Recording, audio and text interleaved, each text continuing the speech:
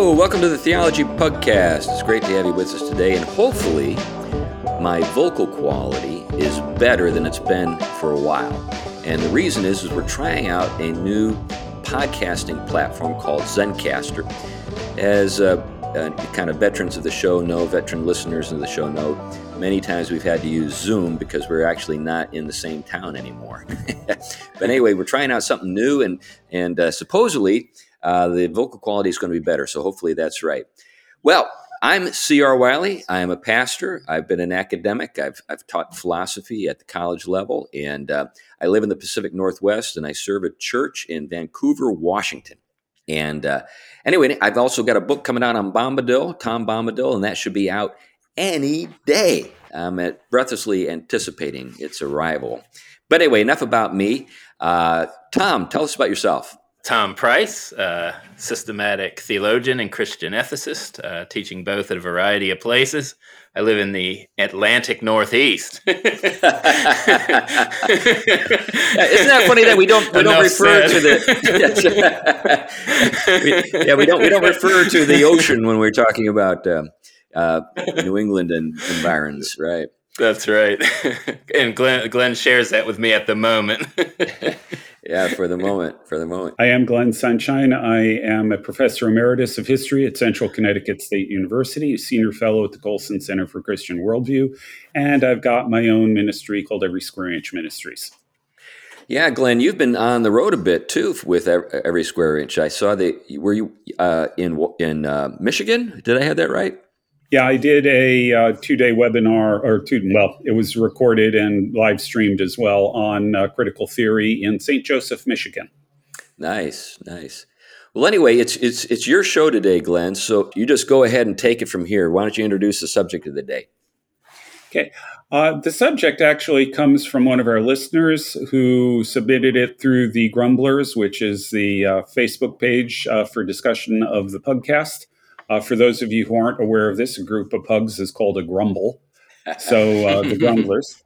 So Mina Roller sent us an article by Joshua Wren called More Than a Matter of Taste, The Danger of Relegating Beauty to the Trivial Pursuit of Pleasure. And I'm not going to, I'll read a few excerpts from it as we go along. But the core idea here is that working through ideas about aesthetics. Well, first of all, aesthetics. Aesthetics is a branch of philosophy that deals with the question of beauty and taste. And in the modern world, we've got this idea that all beauty is a matter of taste. Beauty is in the eye of the beholder. Now, there are a number of people who have got real questions about that. And this article cites Dietrich von Hildebrand, who, as they put it, beauty adheres to the object as a quality, independently of whether someone understands it, reacts appropriately to it, or enjoys it. So, in other words, he's arguing that beauty is something that's subjective. Related to that very thing, Glenn, isn't it fascinating that when we talk to mathematicians, when they would talk about their work, they often refer to a sort of criterion that they use to sort of determine whether or not they're on the right track is whether or not their equations are aesthetically beautiful. If they aren't, then it's an indicator that maybe that they're not actually describing reality and just doing some funky math about things that don't actually exist. But when things do exist that they're trying to describe mathematically, there's kind of a beauty inherent in the equations that they develop. Yeah, I've heard that described as elegance, right? Which is, I think, basically the same kind of idea that there's as you say, an aesthetic quality to it that for people who understand math has a kind of beauty about it. Now, the way I've always sort of explained this to people is, I've told people, if you've got a really spectacular sunset out there, I know people who can look at it and say, yeah, it's nice. I know other people who can swoon over it. I know other people who just sort of glance at it and ignore it. I don't know anybody who'd look at it and say, yuck. Right. And that suggests to me, just by itself, that there's something objectively beautiful there that we recognize. It isn't just a matter of taste. We recognize something there, even if we don't respond to it, as von Hildebrand is saying, even if we don't respond to it, it's still there. It is still objectively real. Right. And Hildebrand goes on to note that against Hume, Hildebrand expounds beauty as, quote, something important in itself, not something that is satisfying only to me. If this is the case, an appropriate response ought to be made to that which is valuable. So beauty is valuable, and therefore we should respond to it appropriately. And Hildebrand goes on to say that failure to respond appropriately to something that is objectively good, objectively valuable, is a moral failing. Now, was it von Hildebrand who stated that he knew the Nazis were wrong because they were so ugly? Does that ring a bell? Yeah, I don't know that particular quote, and it's not mentioned in the article here. So, but that sounds like given what he has to say about aesthetics, that I think would be a valid comment. I should also note that as far as I'm concerned, it applies to wokeness. Wokeness really reduces all the world to a drab, colorless thing. Humor is virtually destroyed, except if it's nasty. There's really little space for anything that is beautiful. It just becomes drab. It becomes colorless. Right. And I don't quite know where that little hand is on. if you look at the bottom of the screen there, Tom, and you see your name, you'll see a video thing, you see a microphone, and then you'll see a hand or something that's supposed to represent there it is. Okay. I'll try to behave myself and use that. But in the meantime, hold it, Tom. I'm going to talk over you here. Why should we start now? We've been doing this for 2 years. Okay.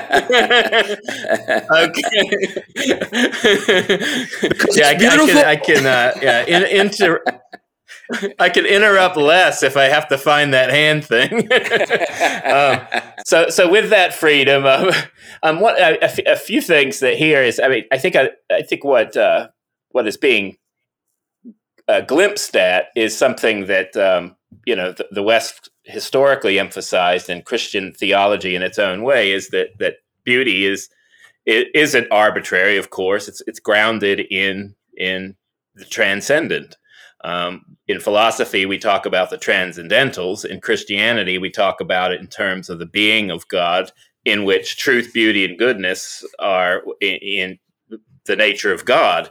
And it changes the nature of how we conceive of the infinite. Infinite beauty is the very nature of God, and this brings in something very different. But one of the things that it does is it grounds, of course, that relationship between truth, beauty, and goodness to where there is a truth. There's a connection, of course, between beauty and truth, but there are aspects of truth that reveal very ugly things. That's why the goodness side of it is also a part of that triad, in the sense that goodness is not merely about exposing the truth of things that are evil and sinful in the world, but it's also about reorienting things towards what their original intentions are and their ultimate purpose are. So ugliness is a disruption of that fullness of being, and then anything that starts to turn in on itself in such a way that it moves away from what's at the heart of truth, beauty, and goodness, which is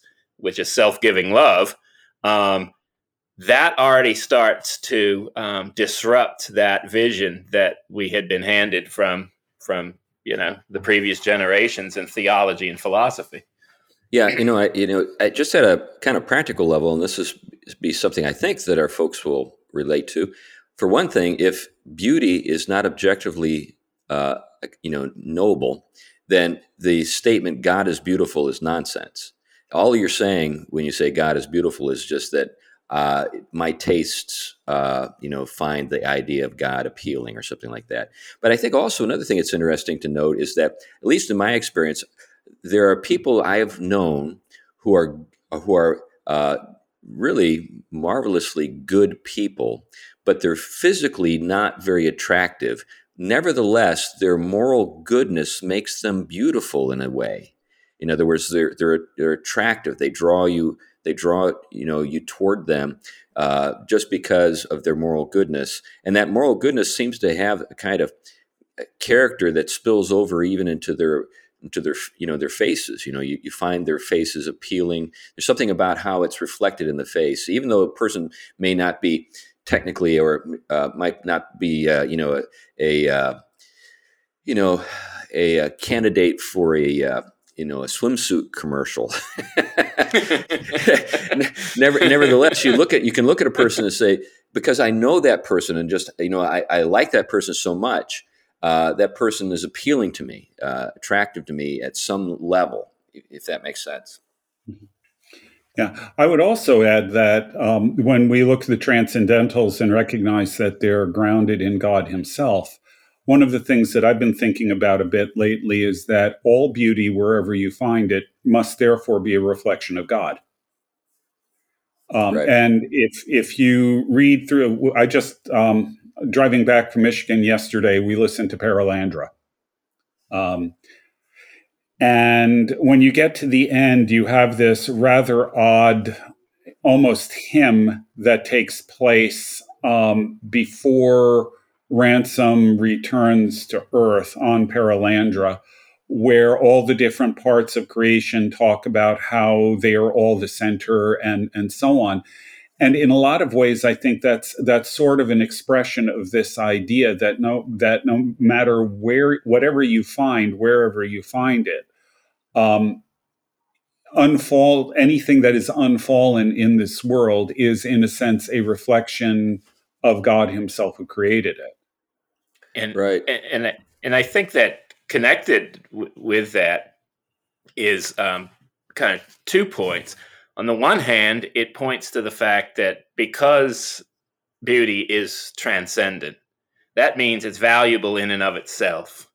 And so to pursue it isn't about, first and foremost, what I get out of it, even though I will get transcendently rich, infinite amounts of goodness from it and beauty from it.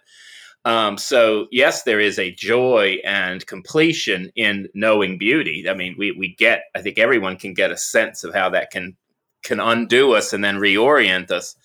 But it is something that is pursued for its own sake. And because of that, when it actually refracts in the creation, you also get something that isn't first and foremost utilitarian and isn't something that is about pragmatics, even though it can impact and form those in manifold ways. And so you get something of that a form or an imprint of the transcendent in the creaturely. And I mean, I think Roger Scruton used to talk about the way in which compare the beautiful cathedrals that have stood as monuments generation after generation.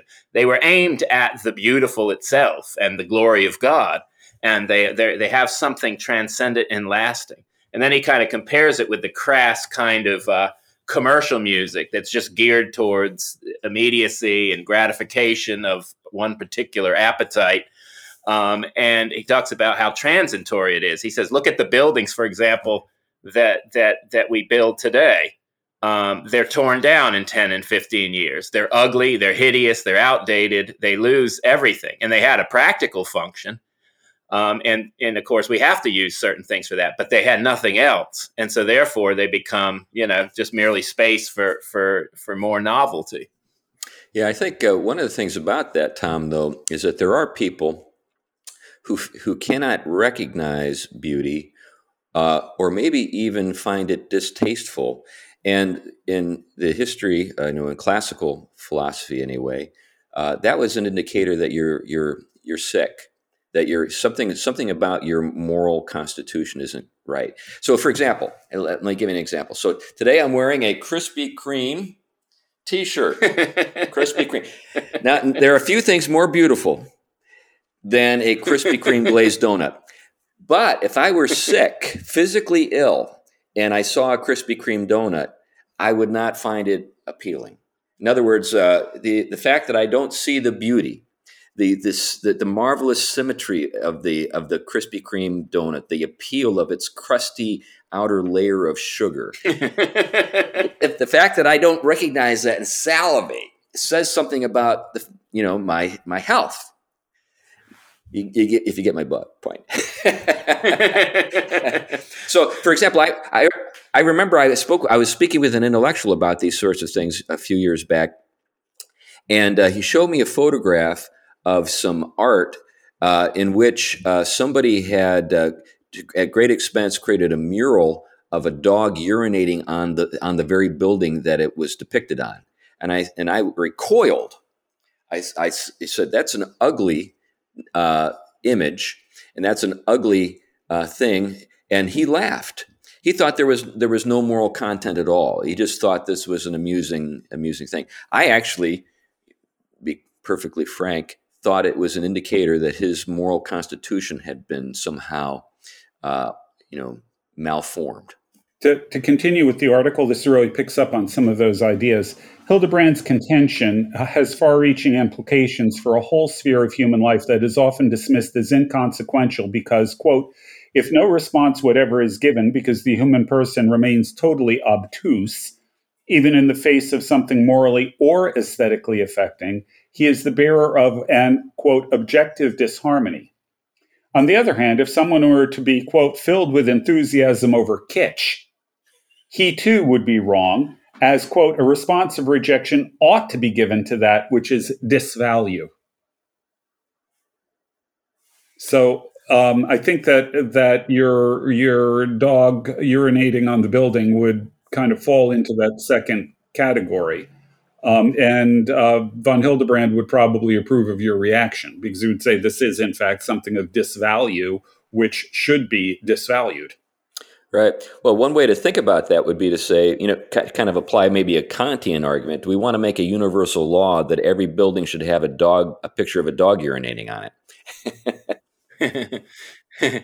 Well, it's interesting because the way in which, classic Christianity kind of really generated a very rich conception of aesthetics. A lot of people don't recognize that, but how it took over the Greek world, the Greco-Roman worlds, thought about it and brought it up into a new conception of the infinite, grounded in Trinitarian love, is phenomenal. That's worth a show, a few shows. Actually, I think it was theologians like, the Catholic von Balthasar was very instrumental in kind of recapturing this. Dave Bentley Hart's great book, The Beauty of the Infinite, was another, really capturing the fact that, with the conception of God as a free creator, actually, as we talked about last week, poiesis only properly applies to God.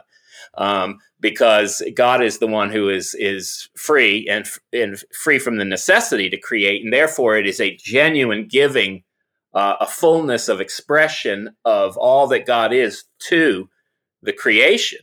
And yet the proper response to the creation is sort of the openness to this glory. It's what some theologians will be the theophanic, the way in which the creation itself is open to God's glory in its original state. And by doing that, it receives this gift of life and flourishing and perfection, which is where that moral aim is.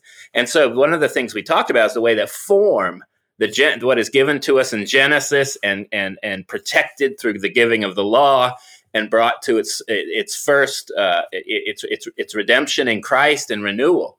This has an aesthetic beauty character to it, the beauty of holiness, if you will.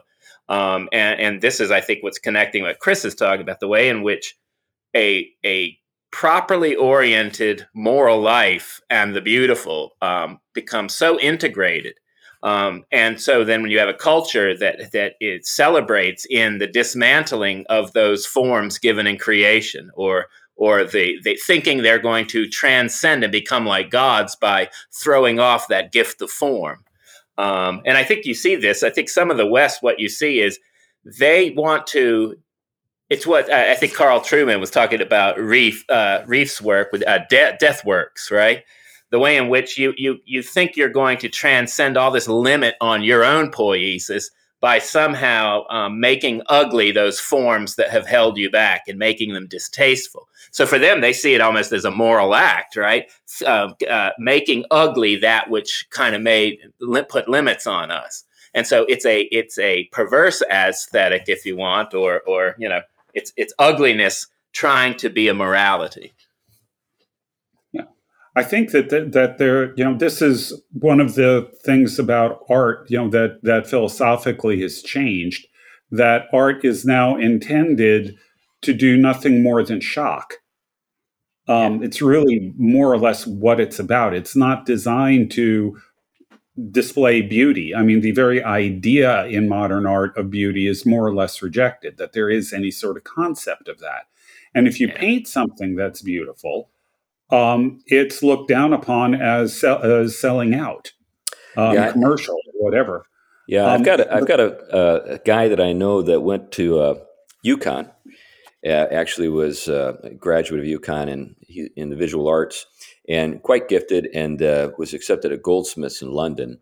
And he spent his entire education at Goldsmiths in London defending beauty against the detractors, who were all his, all the guys on the faculty, and these were all Marxist, and they all maintained that beauty obviously is just a social construct, and it's sort of an imposition on the part of particularly men. And they would talk about the patriarchy. Obviously, whenever anybody says the patriarchy, I just immediately turn them off. but the idea is that the somehow, except the other podcast. That's right.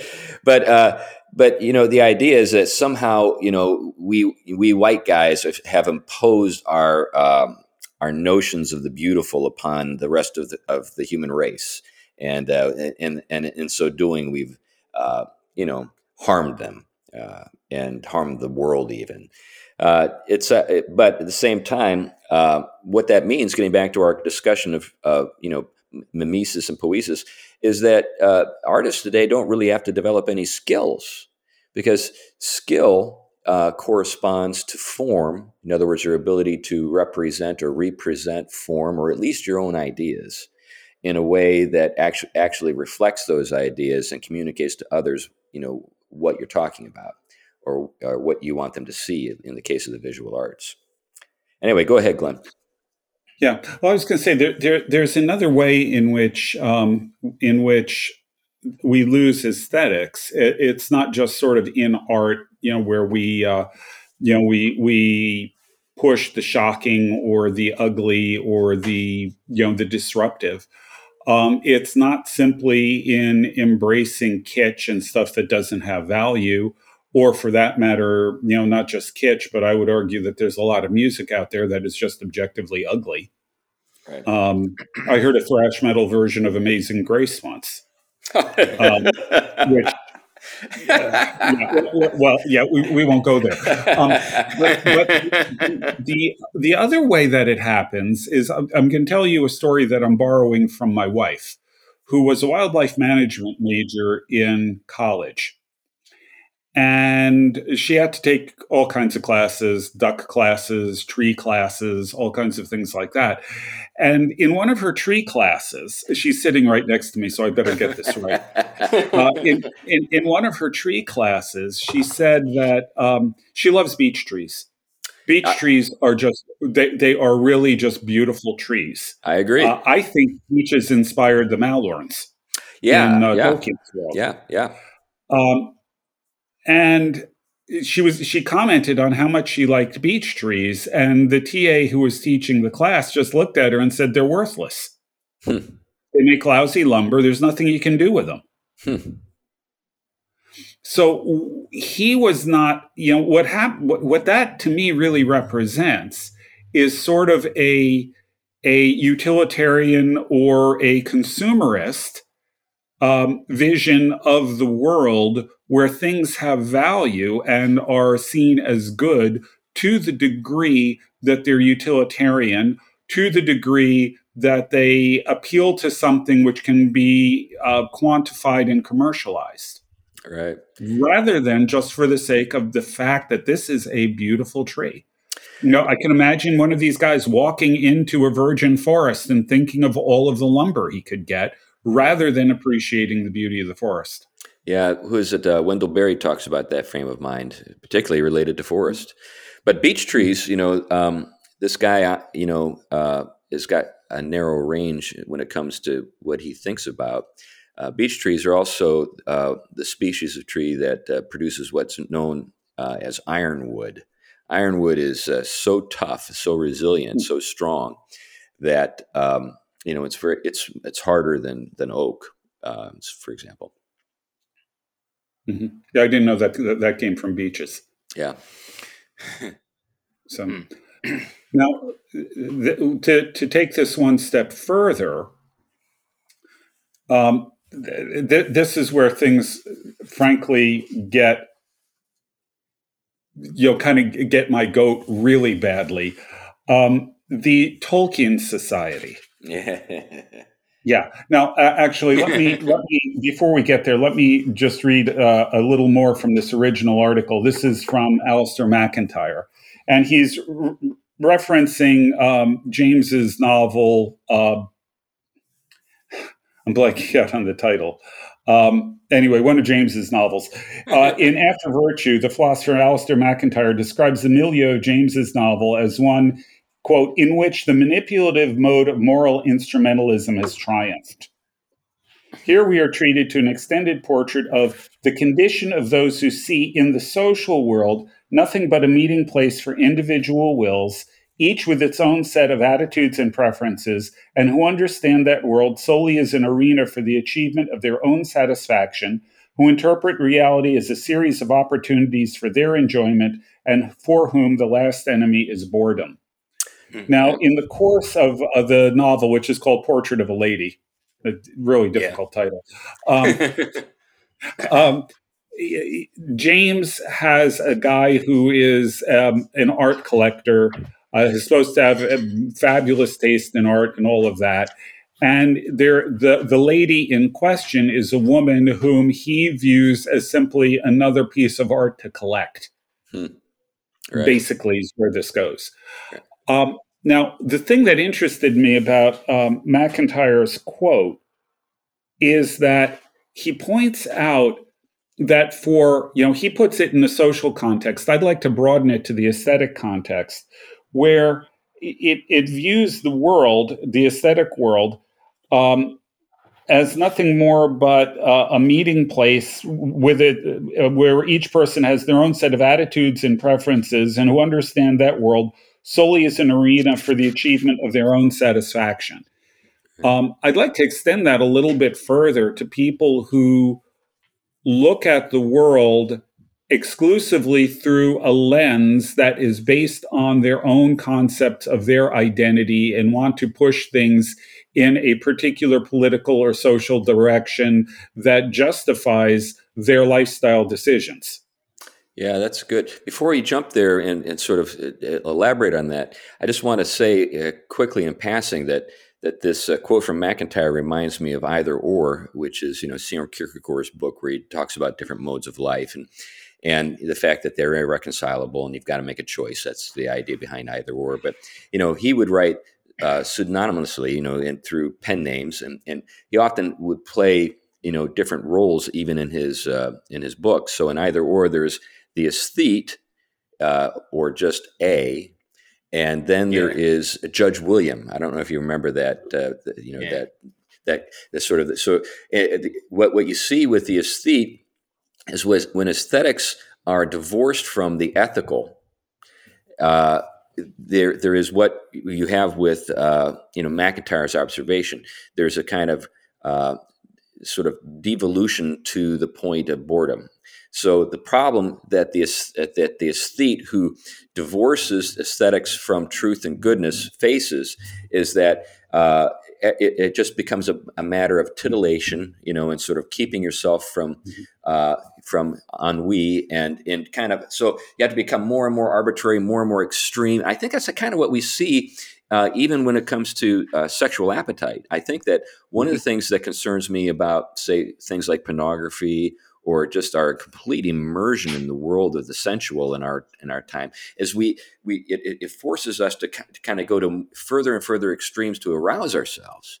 And that's where you get these sort of monsters, I think, emerging, like a Ted Bundy and others. Maybe he's a particularly extreme example. But I do think that's also the problem that we see with the use of pornography and how it's sort of undermining the virility of young men, because they can no longer be aroused by healthy, sexual interactions with women. They have to get into all kinds of weird LARPing and stuff. Well, yeah, and actually, we can trace that back all the way to the very idea of pornography is taking something that is good, that is created by God, as a good thing, as a holy thing, and commercializing it, turning it into something that is far from its intended purposes. And then exactly as you said there, what happens with pornography is not only do you start running into problems with young men with erectile dysfunction, but you also end up with pornography that becomes progressively more and more and more extreme, because you can't get the same hit out of the stuff that you used to. You get inured to it, so you got to find something more extreme to push you. And this has got consequences, not just in terms of pornography, but in terms of human trafficking, in all levels of abuse and so on. If you read, I've read accounts by people who've left the porn industry of the level of abuse that they take in the industry, where they are more or less required to do things they never signed on for, or never work again. So this forces them into all of these kinds of things, which then leads many of them to be drug addicts and things like that as a way of numbing themselves to what they've got to do. It's the same kind of spiral. But where does it begin? It begins with taking something good that God's created and starting to use it in a different way, focused on really the aesthetic. An aesthetic devoid from, separate from morality. Yeah, and in this case, it would be an aesthetic of pleasure.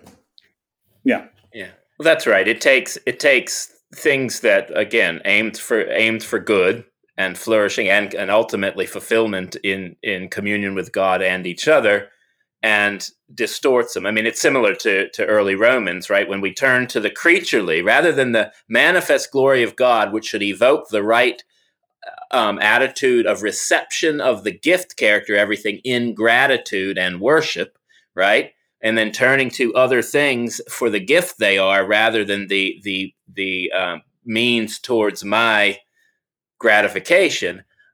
We start to pervert that whole order. I mean, this is why idolatry ends up where, with all of this, because once we eclipse the manifest beauty of God and how it radiates the whole of creation, therefore something dark comes in and distorts all of that, to which Romans later says our natural uses become unnatural. And so look what happens there. Interesting thing maybe to throw in here, of course, is on the one hand, because the world is fallen and broken, that does not mean the glory of God or the beauty of God has been eclipsed or never doesn't get through. But obviously, we know that Satan manifests himself as an angel of light, right? Presents himself as beautiful. And so it isn't always in that hideous and ugly that we would first look, even though we know that that's telling us something about the consequence.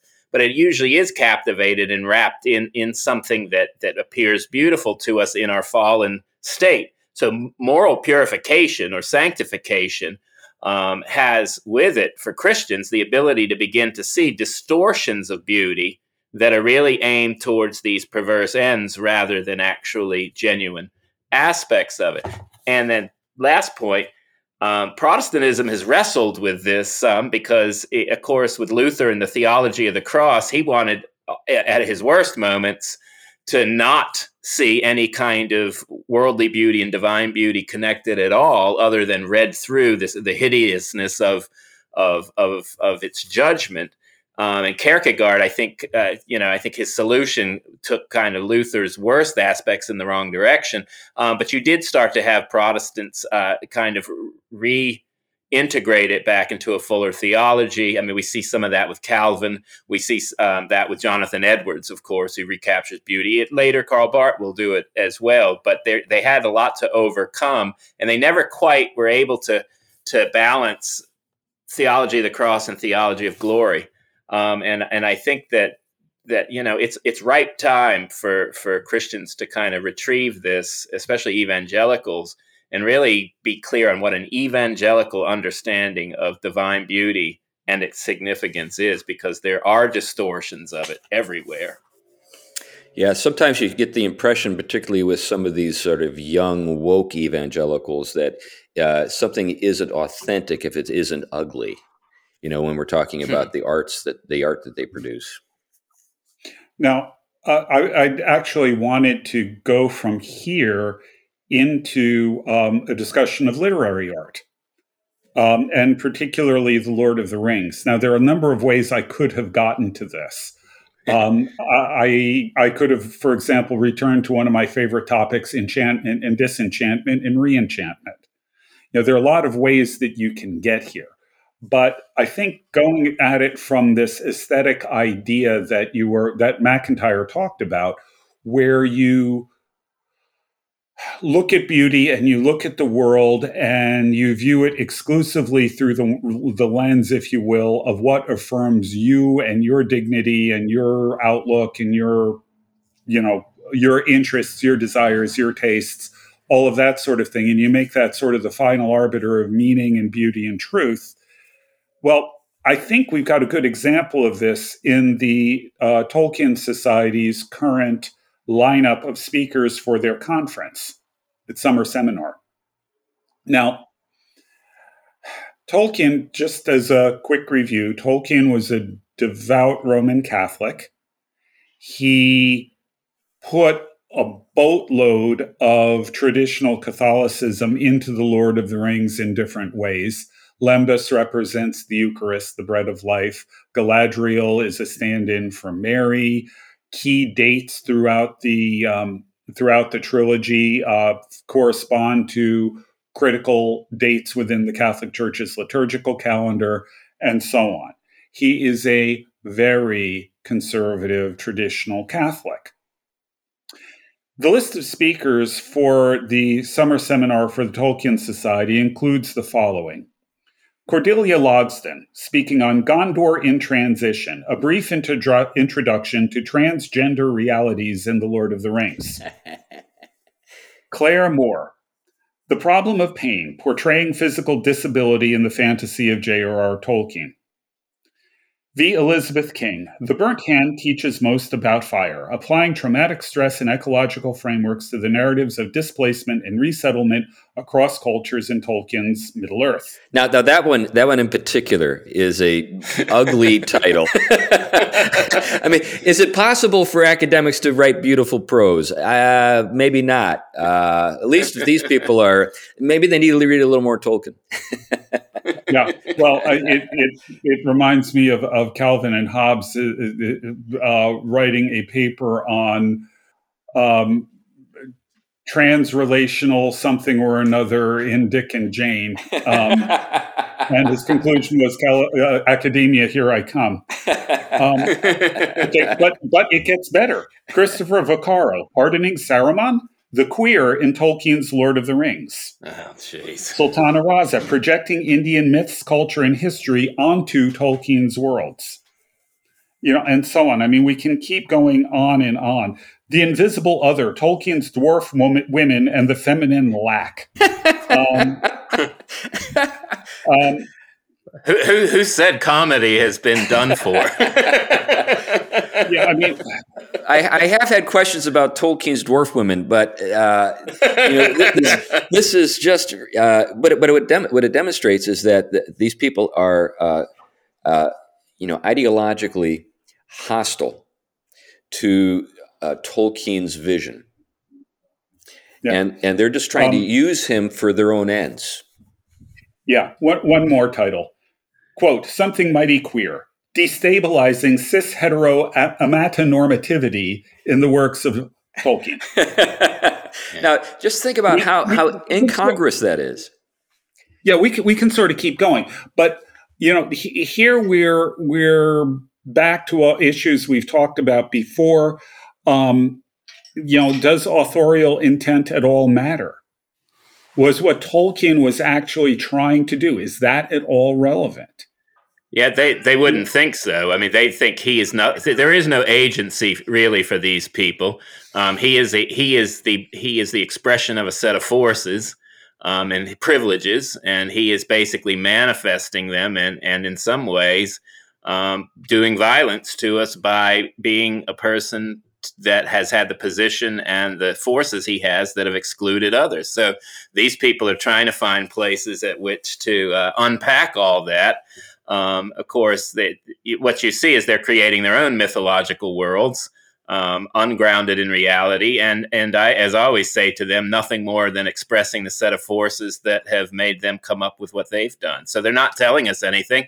They're just basically sharing their set of forces because they don't like Tolkien's set of forces. That's what it becomes reduced to. Yeah. Well, here's where I would bring in the enchantment, disenchantment, reenchantment idea. The world has lost, as we said in the enchantment thing a year and a half ago or whenever it was, the world sort of lost its magic. And Tolkien's prose is incredibly powerful. It is beautiful writing, and it is incredibly powerful in its presentation of a reenchanted world, a world that people look at and are attracted to. Yeah. So it could become a vehicle through which a true reenchantment can occur. But the problem is people encounter beauty, I think, genuinely in Tolkien's writing. This is where the aesthetics comes back in. They encounter beauty there, but they are not content with the beauty that is given them. They have to instrumentalize it for their causes, and in the process, twist and distort everything that he's doing. Yeah, which I think is an indication, as I noted a little while back with my beautiful illustration of the Krispy Kreme donut, of their moral sickness. In other words, they don't have the ability to apprehend and receive and delight in the beauty that is presented to them. They simply want to dissect it, configure it, and then instrumentalize it in a very much the way that Saruman would. Saruman, that was Saruman's agenda, project. So they're trying to do to Tolkien what Saruman would do to Tolkien. Yeah. It's perfectly accurate. The white is a starting point. It can be broken into all different colors and things like that. It can be broken into a rainbow. That's right. Yeah. That's right. And there was something beautifully prescient about that illustration. But he's also, Tolkien, I think, is pointing back to Newton's experiments with optics. I think, the breaking of the light. I think he's very subtly saying something about the entire project of instrumentalizing everything and sort of making it serve us. Mm-hmm. Yeah. And I think that, one of the things, I kind of, you can almost look at it from the position of both sadness but also joy, is the fact that the transcendental aspects of what Tolkien is up to, just like the way the whole creation manifests the glory of God, no matter how much evil tries to suffocate it. That's why we're condemned, for that matter, because it does get through. They can't dismantle it. What they show is they can't see it and they can't fathom it. And if they see it, let me rephrase that. They see it, but they can't fathom it.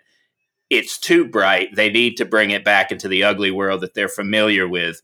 And they think somehow they're progressing along some kind of analysis that's going to lead to some kind of something. We never get a clear picture of what that is. Equity, I guess, has replaced aesthetic and beauty and all the rest. But equity at what cost, right? I mean, really, that's the big question. I would analyze it a little bit differently. I think it's that they see something that is genuinely good and beautiful, but they cannot, if they accept it at face value, if they accept it at the values that Tolkien himself put in it, it would challenge them to change. It would challenge them to be different. It would challenge them to, well, at the core of what they have adopted as their concept of their identity. Yeah. And so they've got to take this thing that they like, they love, they enjoy because they see in it beauty, and they've got to reform it in their own image or reinterpret it in their own image to allow space for themselves and to lay claim to it, even though it militates against everything that they stand for. But nonetheless, the power of it is such, the appeal of it is such, even to them, that they feel like they've got to do something with it to make it fit their worldview.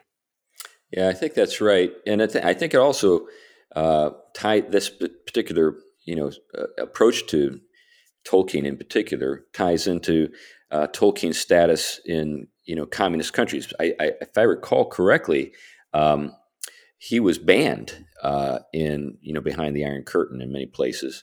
And for the very reasons, he was considered reactionary and so forth. Now, of course, they were narrowly focused in on, economics and, the concerns of classical Marxists.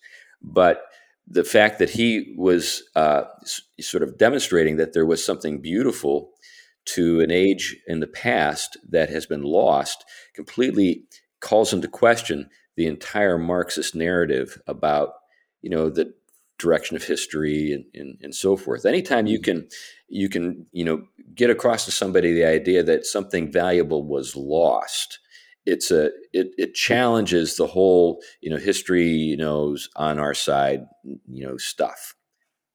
It's interesting you mentioned that because Russian filmmaker Andrei Tarkovsky, who was Orthodox Christian in his kind of vision, but he was trying to communicate film under the pressures of Marxism, of course, and in Russia. And so one of the things you notice about his works, which a lot of people find infuriating, is that they will just take a camera and just film nature for a long period of time. But what he ended up doing is being able to communicate the rich beauty and the spiritually transcendent nature of being, without having to say anything that would fall into the hands of the script readers. And so they had to actually enter into a place they couldn't engage because they weren't qualified to do it. One of the things he did, he used to try to show transcendence sometimes by having someone almost astral project.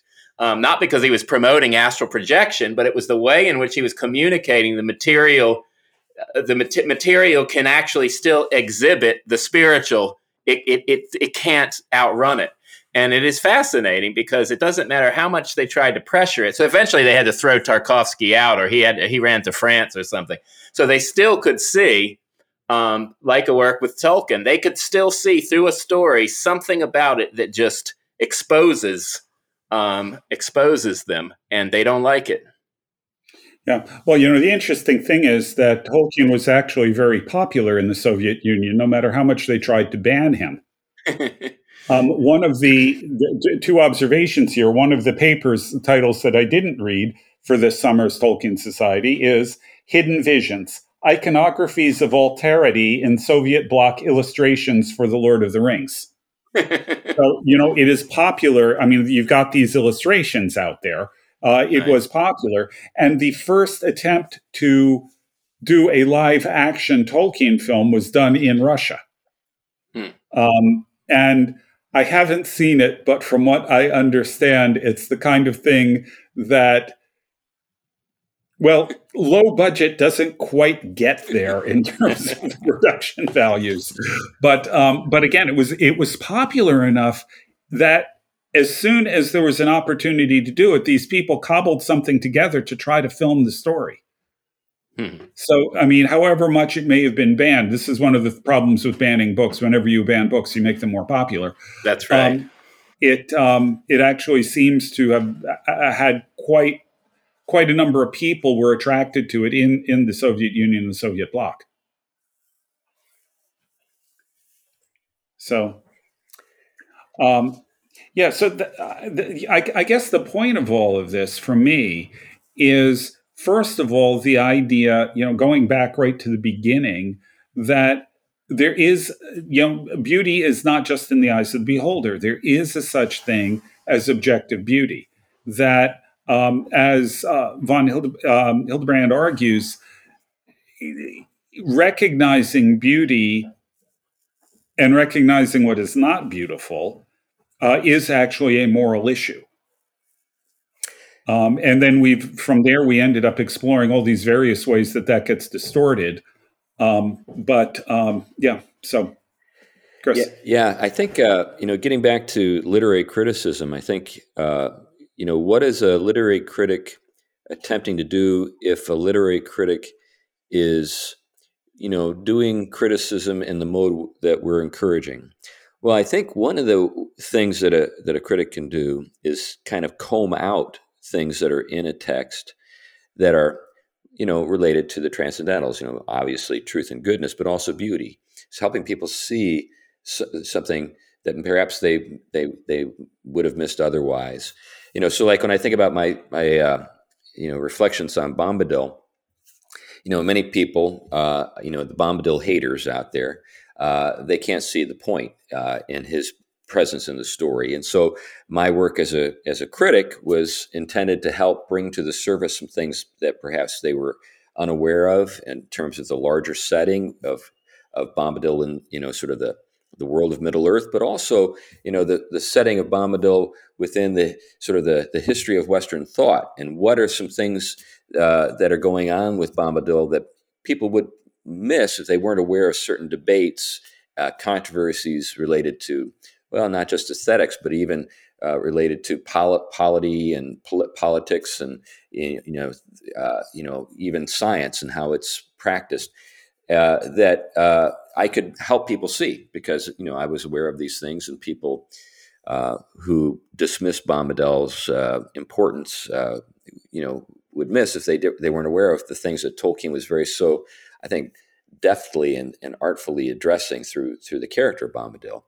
So I think that is a form of literary criticism that's kind of not just in keeping with this larger metaphysical vision, but also in keeping with the idea that the intentions of the author in terms of what he's written or she's written are important. Now, it doesn't mean that you limit yourself to those things, because one of the things I think that characterizes a truly great work is you'll be bringing in things to the work that you don't even fully appreciate yourself, and someone else can help you see. So you'll have authors sometimes who will be told, "Oh, this is what this reminded me of," and the author will say, "Wow, that's right, it does." Yeah, almost as though the author himself or herself is surprised at what's in his or her own work. Yeah. Well, I suppose the other part of it is that for me, I'm just going back to some of these topics, inserting queer theory into The Lord of the Rings, which is at total odds with Tolkien's entire vision, his entire worldview. It seems to me that the problem there is that you are undermining not just the story as it's given, but all of the sources and roots and everything else that are part of that story. Right. Tolkien could not have created Middle-earth without being who he was.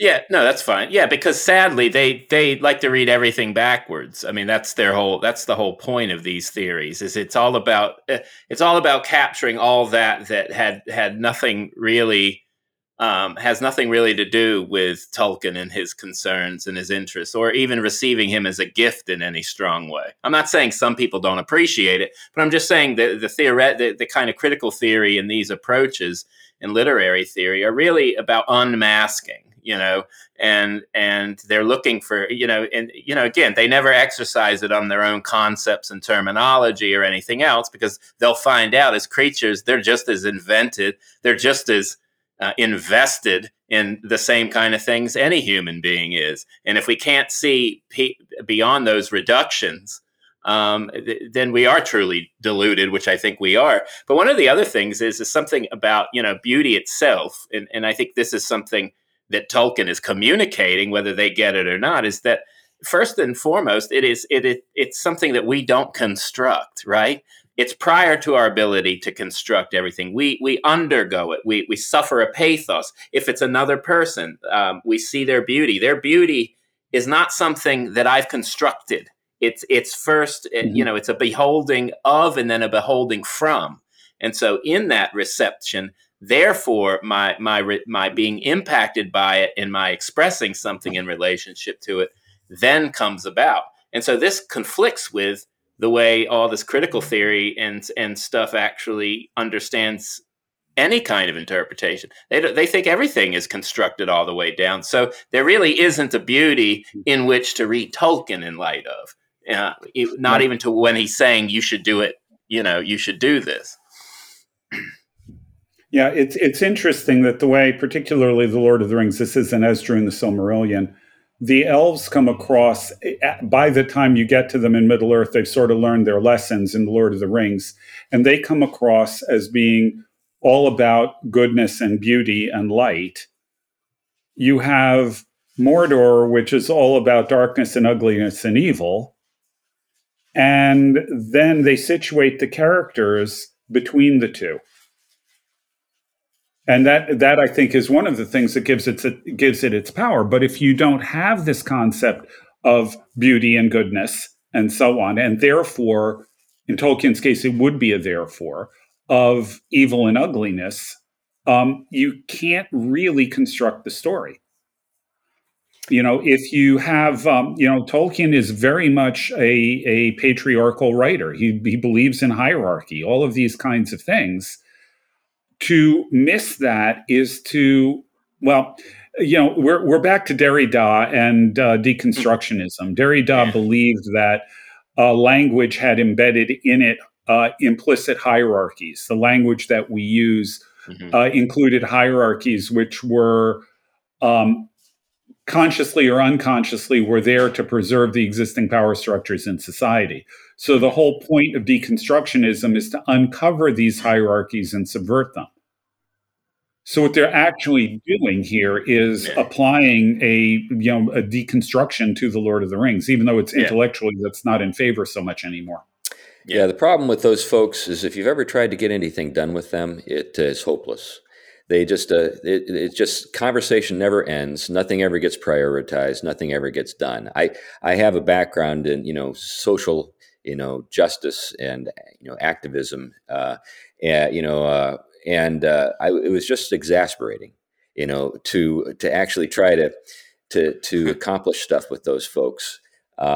Because they never build anything of their own. They're always just tearing down other stuff and never actually producing anything that works.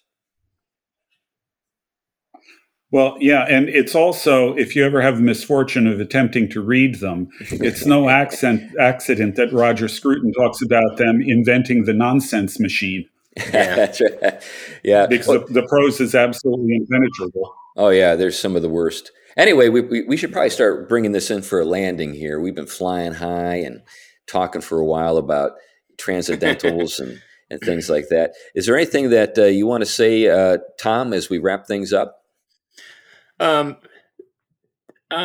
just end from my end with the kind of continuous project we have as Christians. Maybe I use task as a better word. Project is too invested in modernity. The task we have of, on the one hand, weighing the way in which these transcendentals, truth, beauty, and goodness, are being engaged at our time, and then evaluating them without shying away from the riches that we have. And I think Tolkien is an example of someone who was already aware with some of these theories before they took off. I mean, Lewis too. They were aware of the ideas of criticism that would eventually become deconstruction and the like. But they boldly pressed on, not shying away from these things like beauty, and that's something we shouldn't do. Become intimidated by these beauty haters, if you will. That's right. Yeah, good points. Glenn, do you have anything you want to say as we wrap up?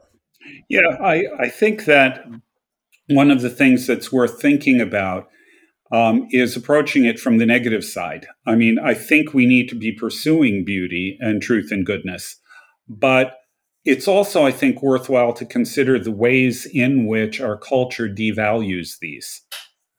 So you get to the idea of complete relativism in terms of goodness and truth and beauty, all three.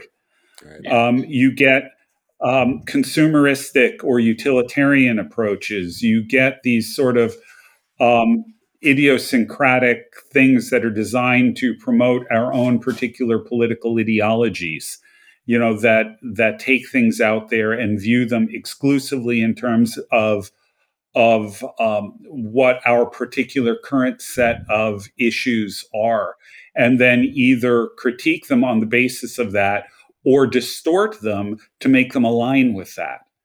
So we should be aware, I think, of all of these different tendencies as we're looking at how people approach these questions, particularly beauty here, but also it applies to truth and goodness as well. Right. Well, anyway, that's a good place to end. Those are great thoughts, Glenn. Hey, anyway, we want you to know, as a listener to the Theology Podcast, that we appreciate you. We appreciate the fact that you've listened all the way to the end of the show, and we think you're beautiful for that. But anyway, we are very pleased that so many folks listen to each episode. We're also pleased that people have rated us on iTunes and elsewhere, and given us some nice things that they've said about us. And right now, we're working on a couple of things.